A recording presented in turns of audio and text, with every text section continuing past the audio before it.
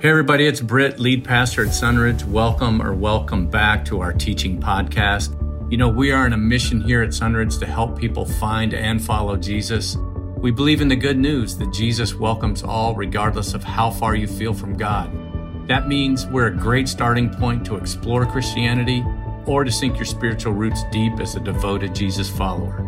We want you to know that during COVID, we're holding one big service outdoors, and we'd love for you to join us whenever you can. And now, here's our teaching for this week. We hope it leads you to encounter the way of Jesus more fully. Welcome, Sunridge, and welcome online and podcast guests. I'm delighted to share our speaker for this Sunday, David Williams. David, his wife Jenny, and their 4 beautiful daughters joined Sunridge just a few years ago. Yep, he's a girl dad like me. David and Jenny jumped right in by leading Rooted. Jenny has been a speaker for our Girl Read Your Bible conferences. And I know David will tell you more about their ministry, but they spent over 20 years with Campus Crusade, serving in Moscow and the Middle East. And in 2014, they transitioned back to the U.S., where he opened a recruiting firm that specialized in executive placement within the food and beverage industry. David holds 2 advanced degrees, an MBA from Vanderbilt and an MDiv from Talbot Seminary. I'm so thrilled that we get to hear from him as we continue through the Sermon on the Mount. Enjoy. Well, good morning, Sunridge, and thank you for that introduction. You're right, I'm not a part of this church in terms of being on staff. Not even a fireman, but my wife, Jenny, and I and our 4 girls have loved being a part of this fellowship and getting plugged in where we can. We feel very honored and humbled to be a part of what God is doing at Sunridge and in California and around the world. And I just want to express my gratitude of being able to speak today. Britt and I were hanging out a few months ago, and Sunridge was getting ready to launch into the Sermon on the Mount series. And he asked me if I'd be willing to take a Sunday and share. And I felt very privileged and honored to do so. And so I'm glad that I can share today from the Sermon on the Mount. And I'm going to be looking at a passage in Matthew 6. And it follows from what we discussed last week. And it's Matthew 6:19 and following through verse 24. And it says, "Do not store up for yourselves treasures on earth, where moth and rust destroy, and where thieves break in and steal. But store up for yourselves treasures in heaven, where moth and rust do not destroy, and where thieves do not break in and steal. For where your treasure is, there your heart will be also. The eye is the lamp of the body. If your eyes are good, your whole body will be full of light.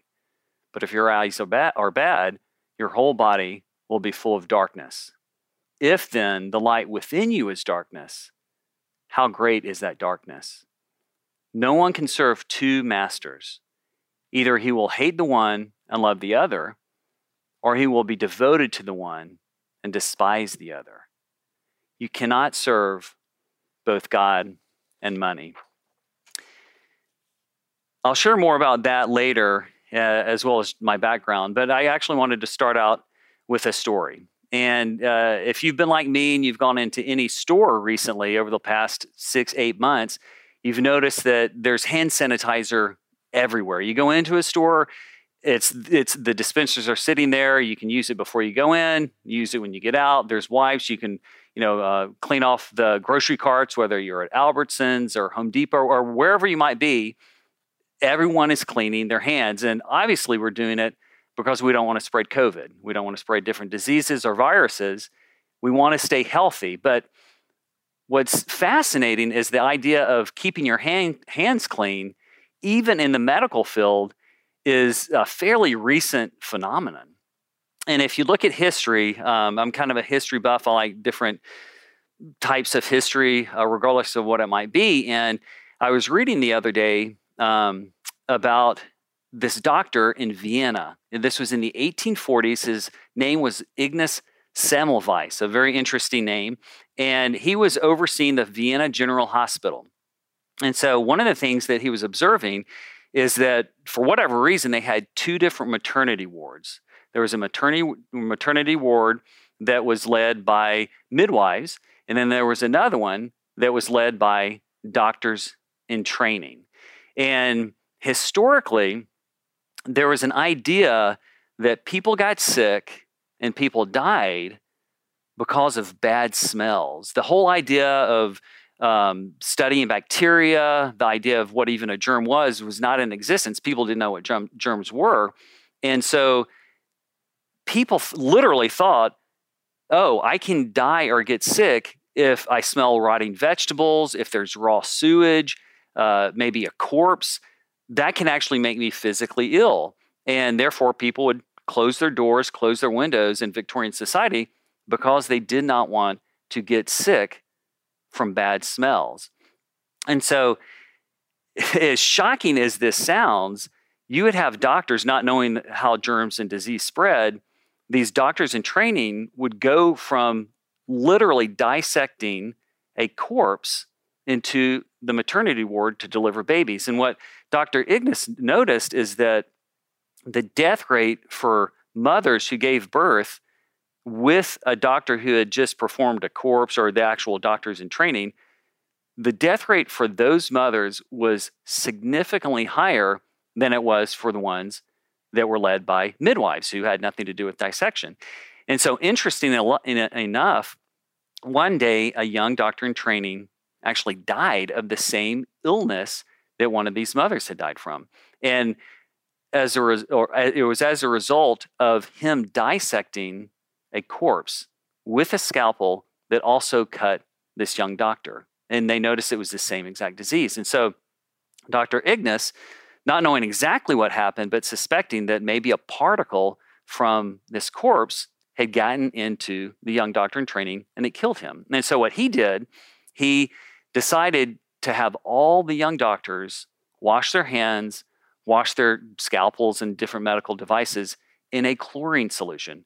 But he was just trying to get rid of bad smells because he thought that was still what killed people.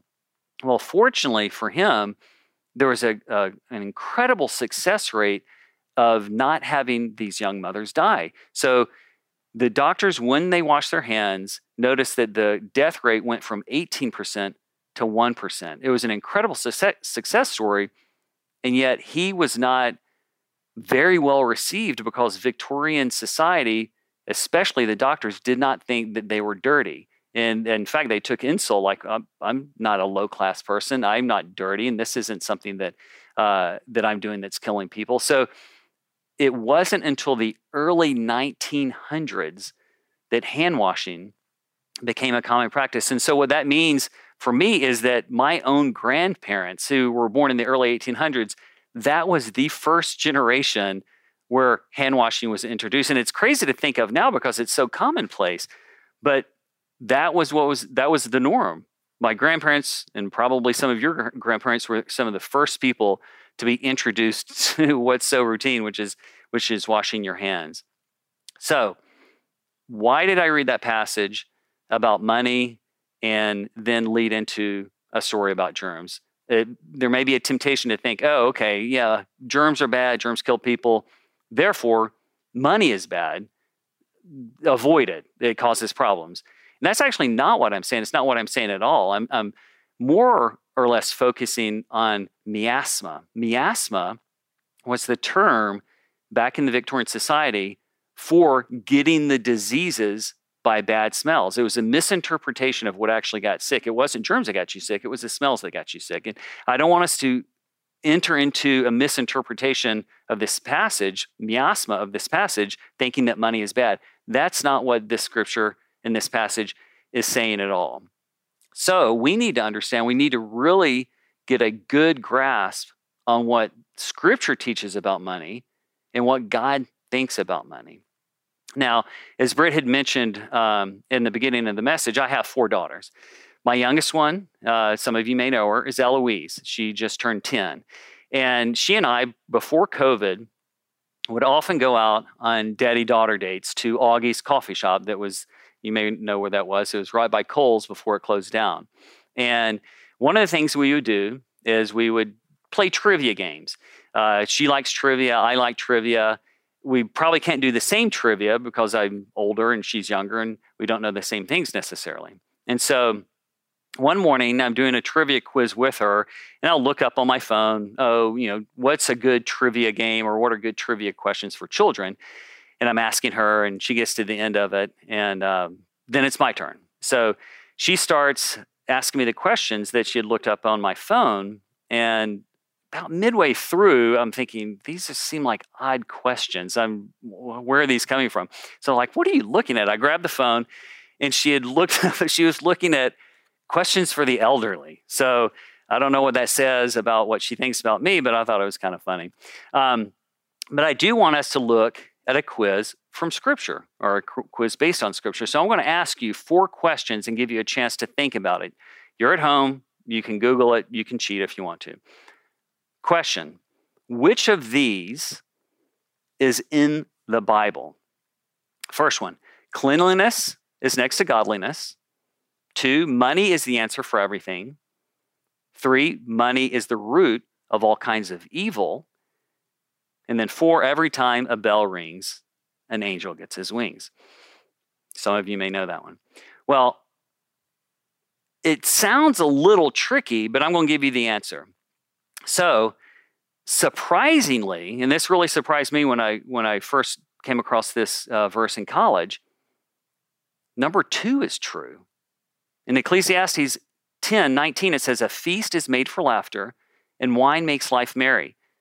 But money is the answer for everything." And actually, the correct version, which is misquoted constantly all over the place, is in 1 Timothy 6:10. It's the love of money. It's not money is the root of all kinds of evil. It's the love of money is a root of all sorts of evil. So, what is it saying? Is it saying that money is going to make you happy? It's going to solve every problem you have?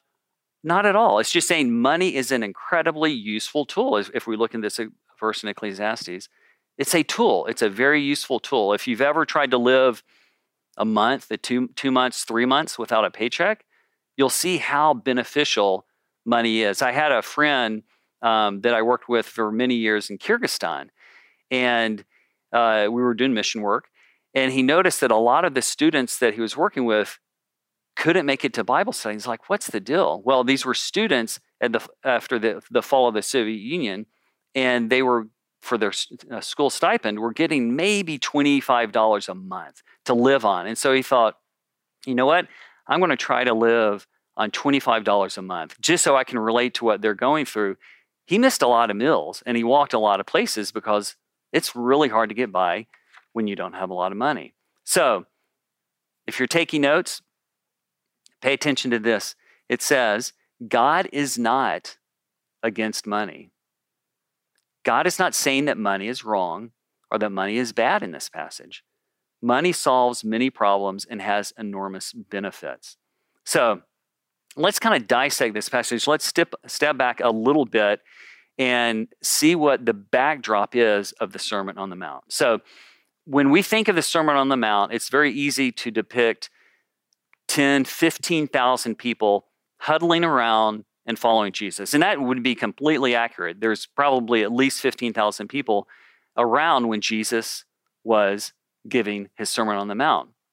But let me read you a verse. It's the very beginning of the Sermon on the Mount. And it says, "Now when he saw the crowds," this is speaking of Jesus, "when he saw the crowds, he went up on a mountainside and sat down. His disciples came to him, and he began to teach them, saying." And so saying means he led into the Beatitudes, he led into the rest of the Sermon on the Mount, the antitheses that we've been covering over the last month or so. So why is that important? It's important because the Sermon on the Mount is not a list of entrance requirements to get into heaven. Essentially what Jesus is saying is the Sermon on the Mount, everything that I've been teaching, this is what kingdom of heaven citizens look like. This is just your characteristics and your behavior. It's not a to-do list of once you do these things, you get to go to heaven. That's not what Jesus is saying. And a lot of times I look at the Sermon on the Mount and I compare it to the Old Testament law. And if you know your Bible history and what went on in the Old Testament, the promise was initially given to Abraham for God's covenant people. And the law, the 10 Commandments, actually came over 400 years later. And as God's people, as God's chosen people, they looked at the 10 Commandments not as a to-do list, like don't do this, don't steal, don't kill, don't cheat. It's essentially saying, God to his people, you shall be these people. You shall not kill. You shall not steal. You shall not commit adultery. And if you've looked at Scripture and what happened over the course of the entire Old Testament, there was a continual failure of God's people to do this. And essentially, they throw up their hands and like, we cannot do this. We need a Savior. We cannot live out these kingdom principles on our own. We need grace. We need a Savior. And so when you look at the New Testament, specifically the Sermon on the Mount, Britt shared this a few weeks ago, right smack dab in the Sermon on the Mount, right before we get to the antitheses, is this passage, and it's actually verse 520, and it says, "For I tell you that unless your righteousness surpasses that of the Pharisees and the teachers of the law, you will certainly not enter the kingdom of heaven." And so a lot of the same things that were going through the minds of the Israelites, like, I can't fulfill the 10 Commandments. I can't live this out. Imagine what the disciples were thinking when he shares all of these things, and they're thinking, I'm not a professional righteous person. I'm not a Pharisee. How in the world am I going to be able to do this? And they were left, just like the Old Testament Israelites, throwing up their hands and saying, God, help us. I need a Savior. I cannot do this. And so as we look at the Sermon on the Mount, it's really important for us as Christians to realize that just as we needed grace to become Christians or kingdom of heaven citizens, we need God's grace every day to live it out.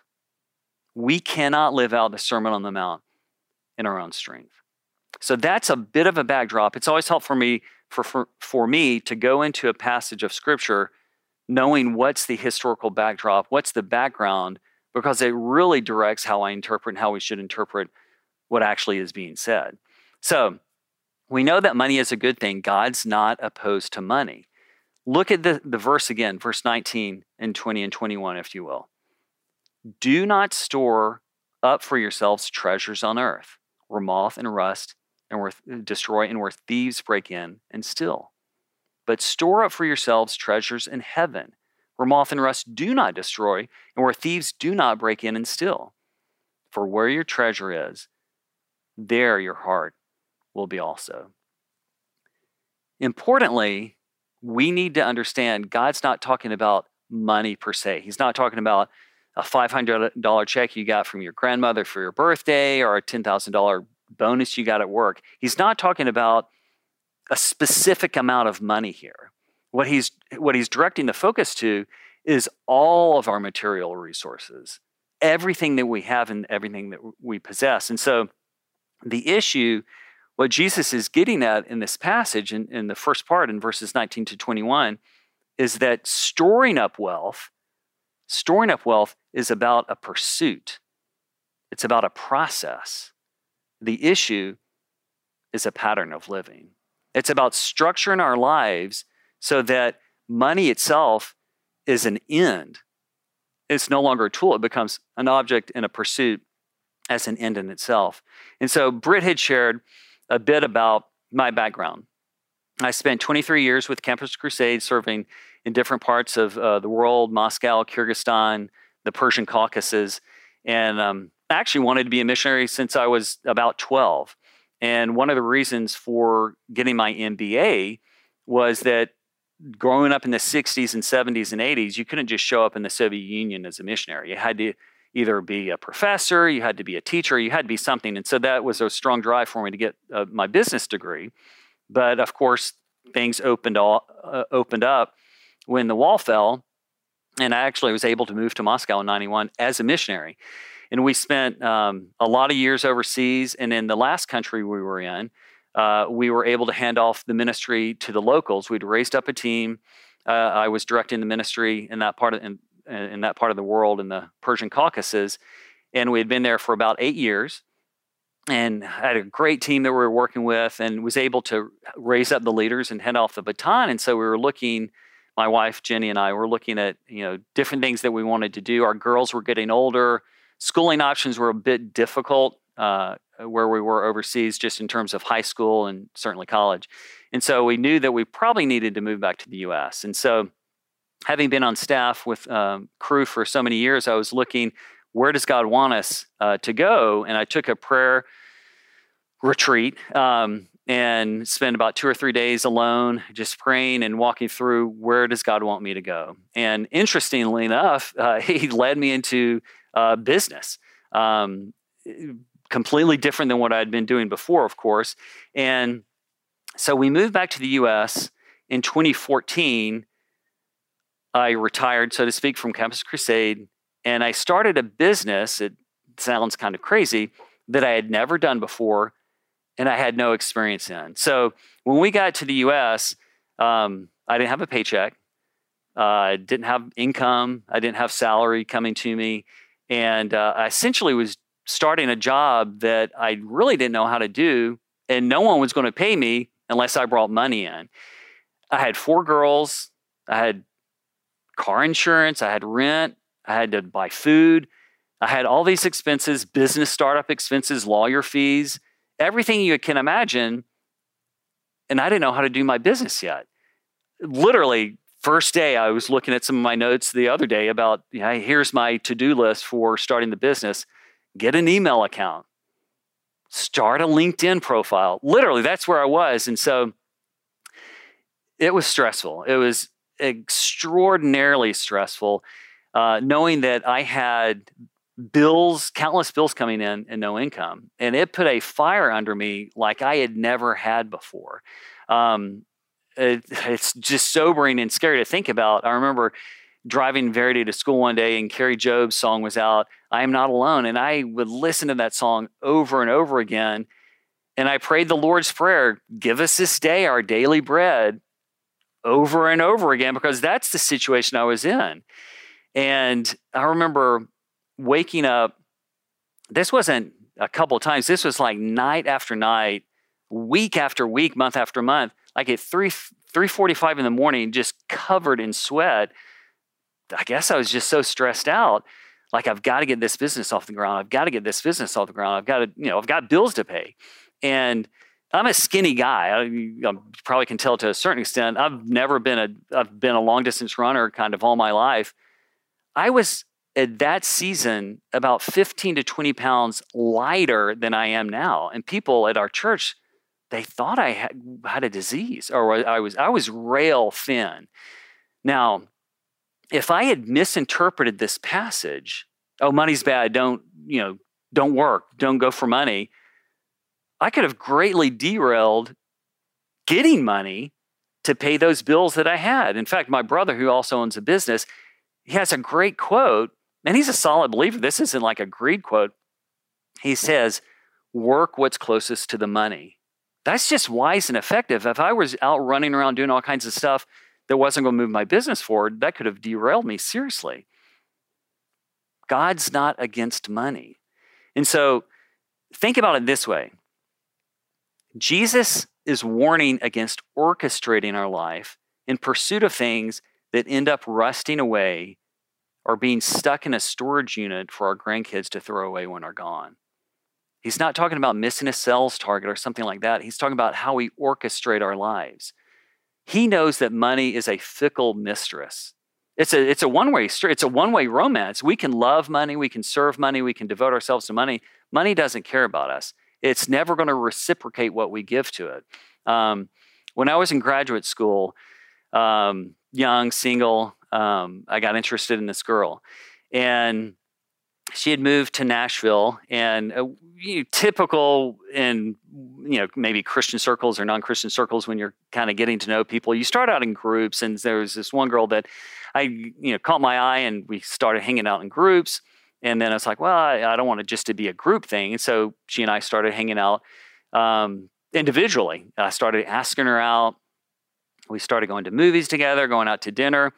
And it's maybe not a term that's used that often anymore, but I had a DTR a month or so into the relationship where I defined the relationship. And it wasn't anything just, huge. I essentially just wanted to know where I stood.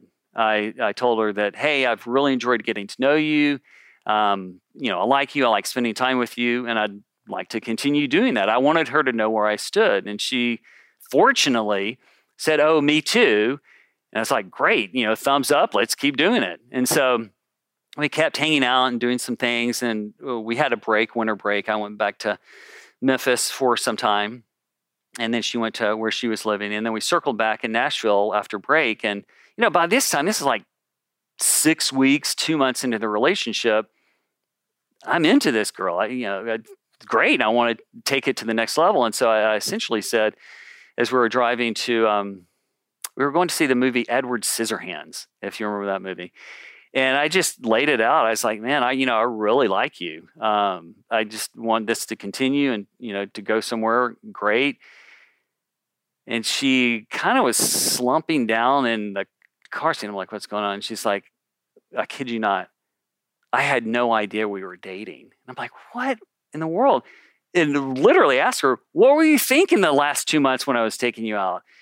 Point being, obviously it's a sad story, but it's a funny story. That wasn't Jenny, by the way, fortunately. Money is a fickle mistress. It doesn't care about us. And so we need to guard ourselves against it. So we've looked at the beginning of this passage, and take a look at the slide.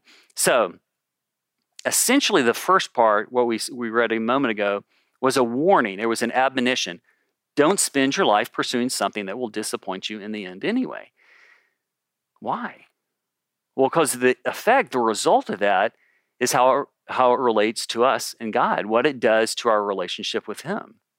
And it says in verse 24, no one can serve two masters.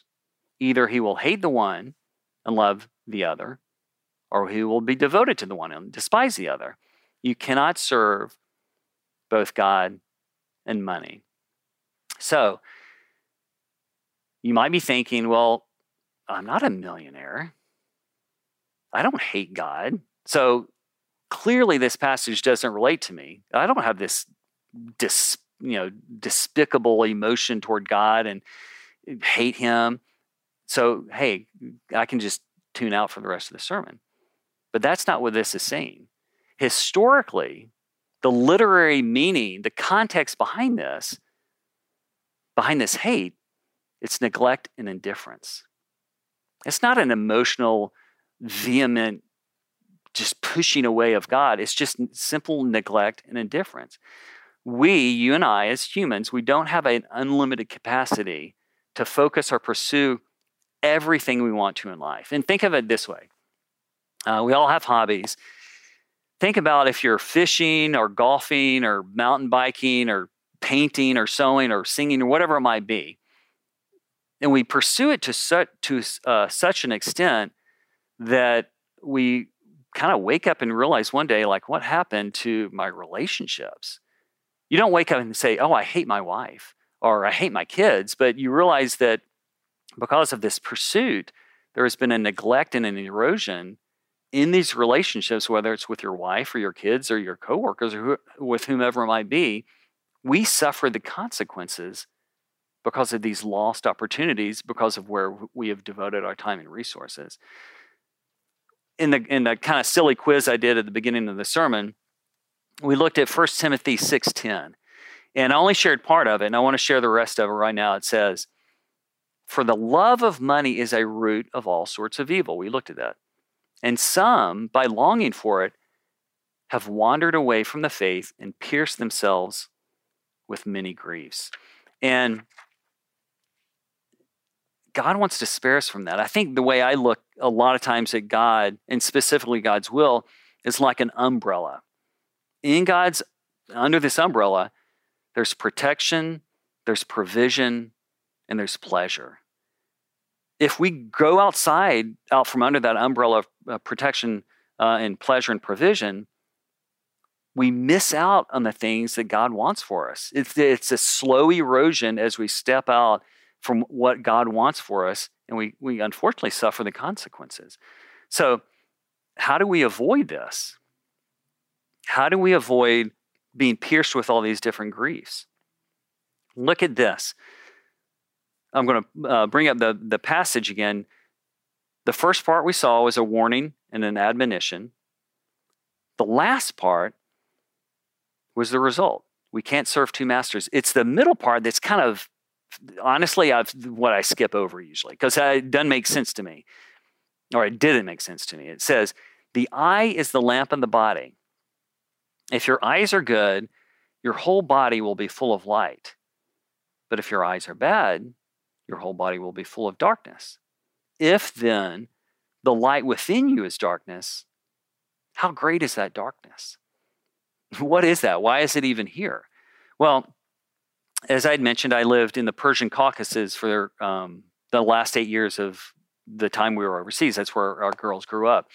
And just like hand sanitizer is in the States now, in every store, wherever you go, they had a talisman that was all through the Persian world. You go into a house, it may be hanging at the end of a hallway. If you go into the store, it's over the doorway, or jewelry. Women had all kinds of jewelry, earrings, bracelets with this talisman.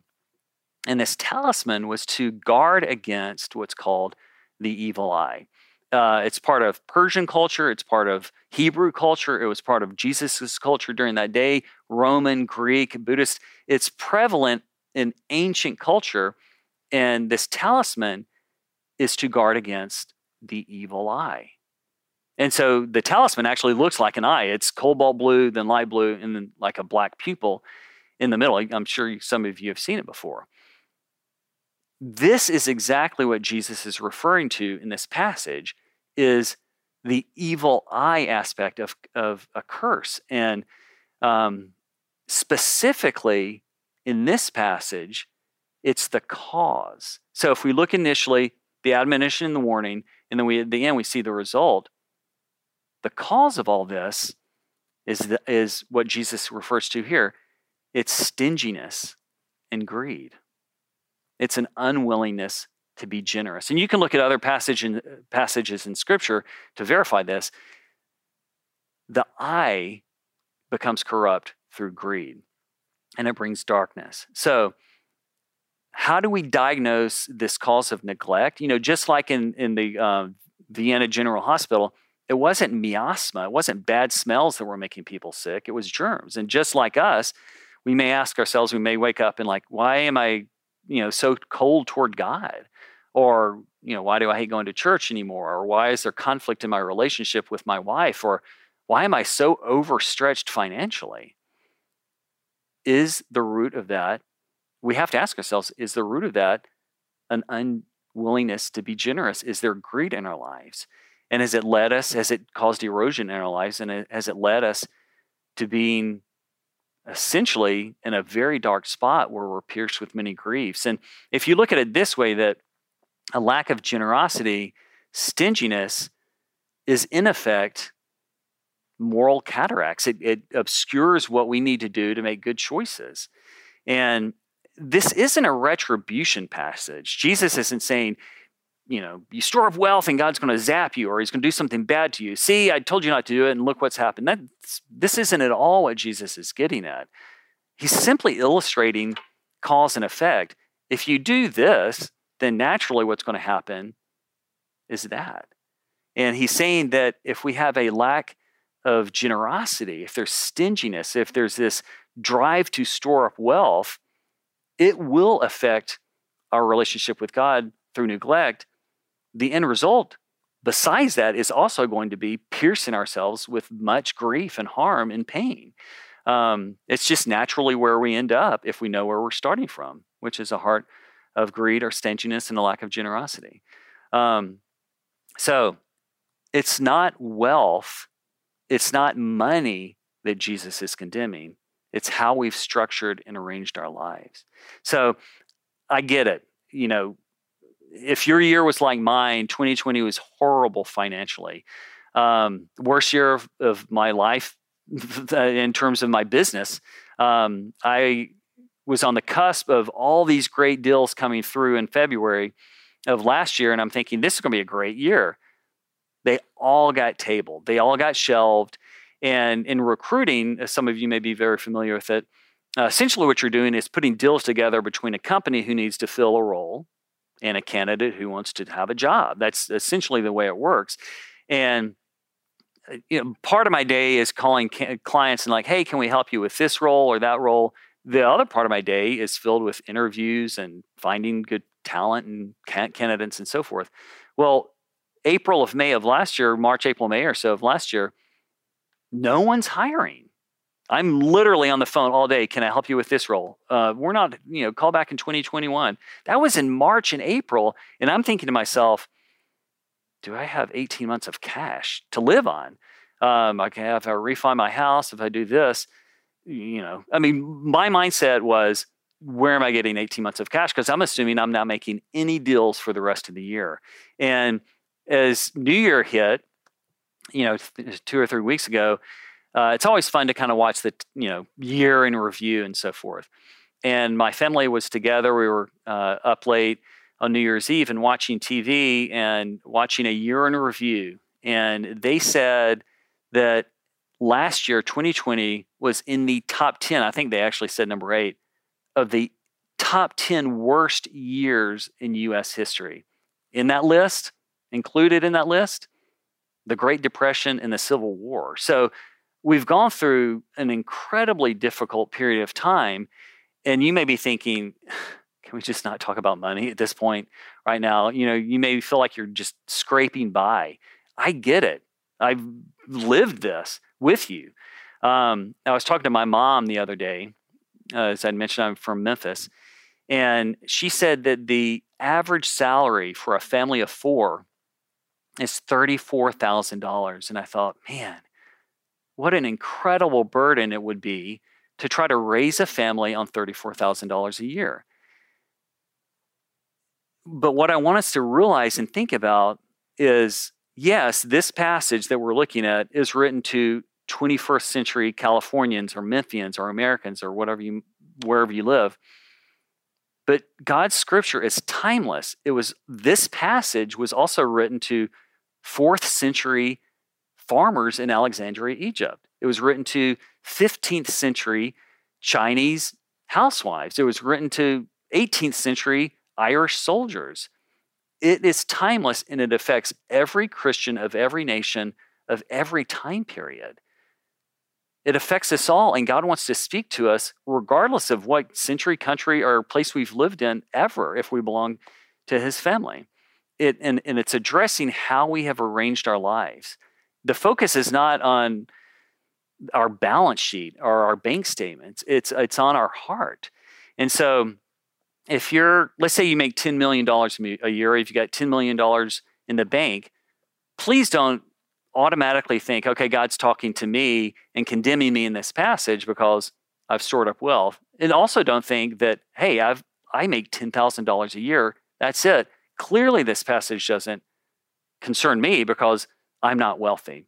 That's not what's going on here. He's got something much bigger at play. He's talking about our heart, and he knows that money is a horrible master. And he has something much better for us in store than what money can offer. And I think for me, as I look at different passages of Scripture, different things that I feel like the Lord is trying to teach me, or maybe a sermon I've heard or a book I've read, I want to go through a process of self-assessment. And I remember reading a book about 30 years ago, great book, Finishing Strong by Steve Farrar. And Steve went through and he researched all these men.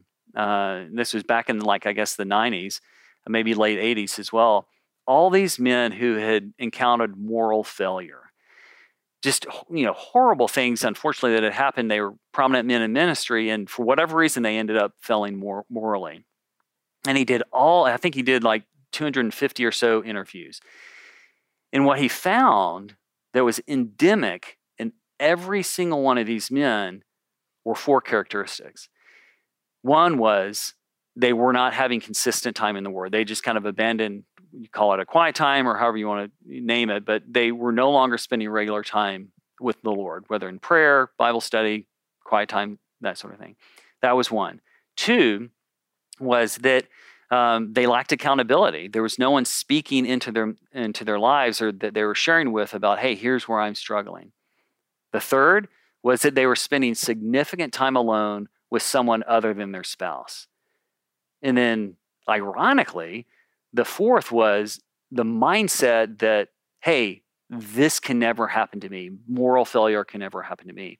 And what he said is that without exception, every single one of those men had these four characteristics. And he made a brilliant deduction and a challenge to the readers of the book. He said, if you're missing one of those, then you have a 25%, basically a 25% chance of failing. If two of those are missing, you've got a 50% chance, 75. He said, if all these are present in your life, a lack of accountability and time in the Word and so forth, you have a 100% chance of failure. And he wasn't trying to be hyperbolic or anything like that. He said, this was the exact scenario of every single one of these men that failed. And so for me, sometimes it's helpful to get a way to self-assess. Hey, am I guilty of something in Scripture? And so I've got some questions that I just want to be brutally honest with us about. To self-assess, are we guilty of anything in this passage of Scripture? And so I'm going to share them. So one of them is, what percentage of our income do we give a year to the Lord and His purposes? Whether it's the church, whether it's missions, whether it's a combination of both, what amount are we giving and how consistently are we giving it?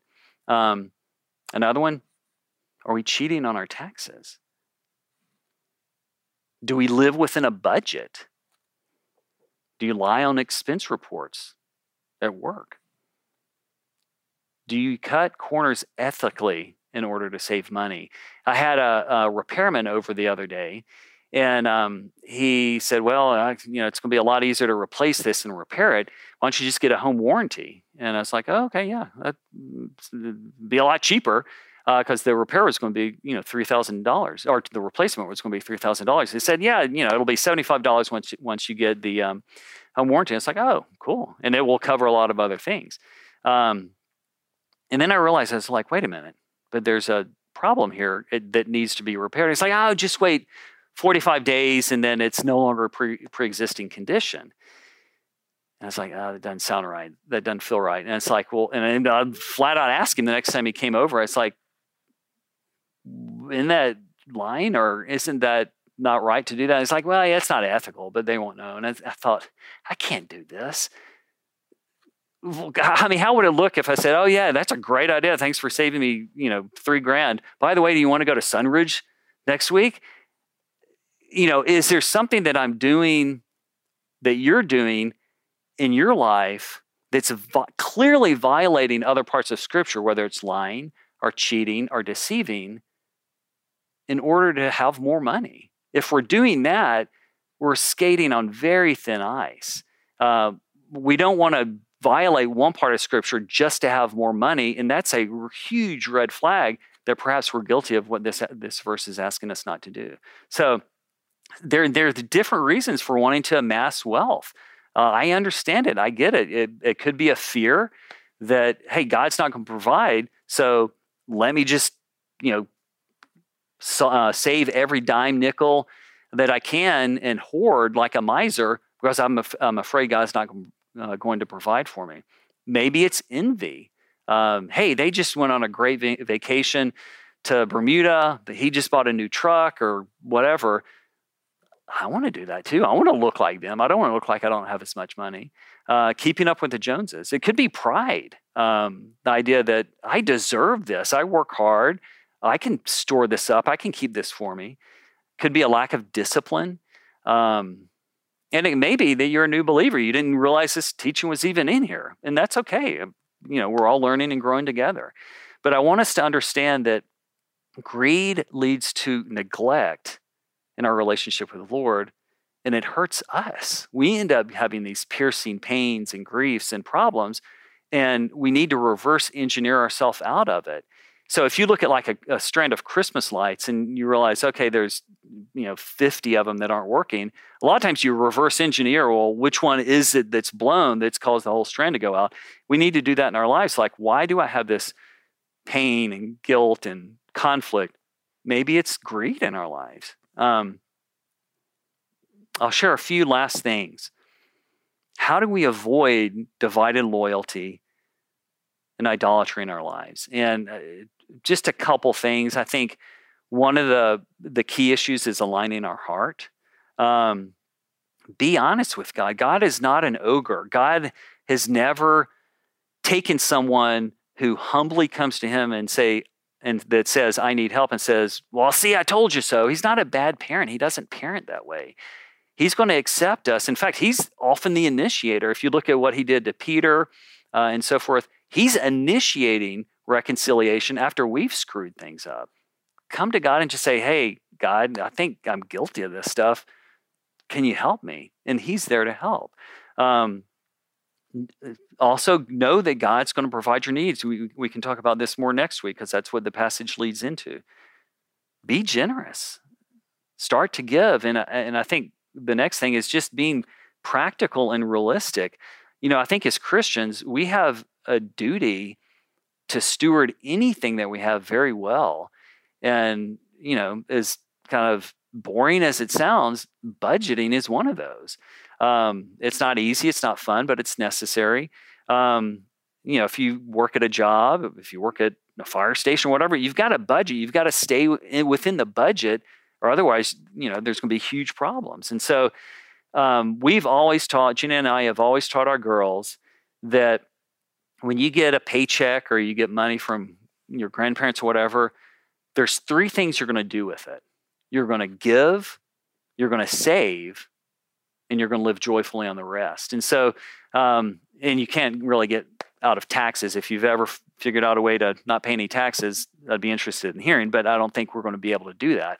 So if you look at your income, let's say you make $100,000 a year or whatever it might be, and I've told my girls this, assume you're going to really have to live on 50 to 60% of whatever your income is. You're not getting out of taxes. And we have to give, and we need to save, and whatever's left over, live joyfully on that. I don't have a pension. My pension is me. My kids, they're not going to get Division I scholarships playing sports probably. I've been saving for their college since the first month they were born.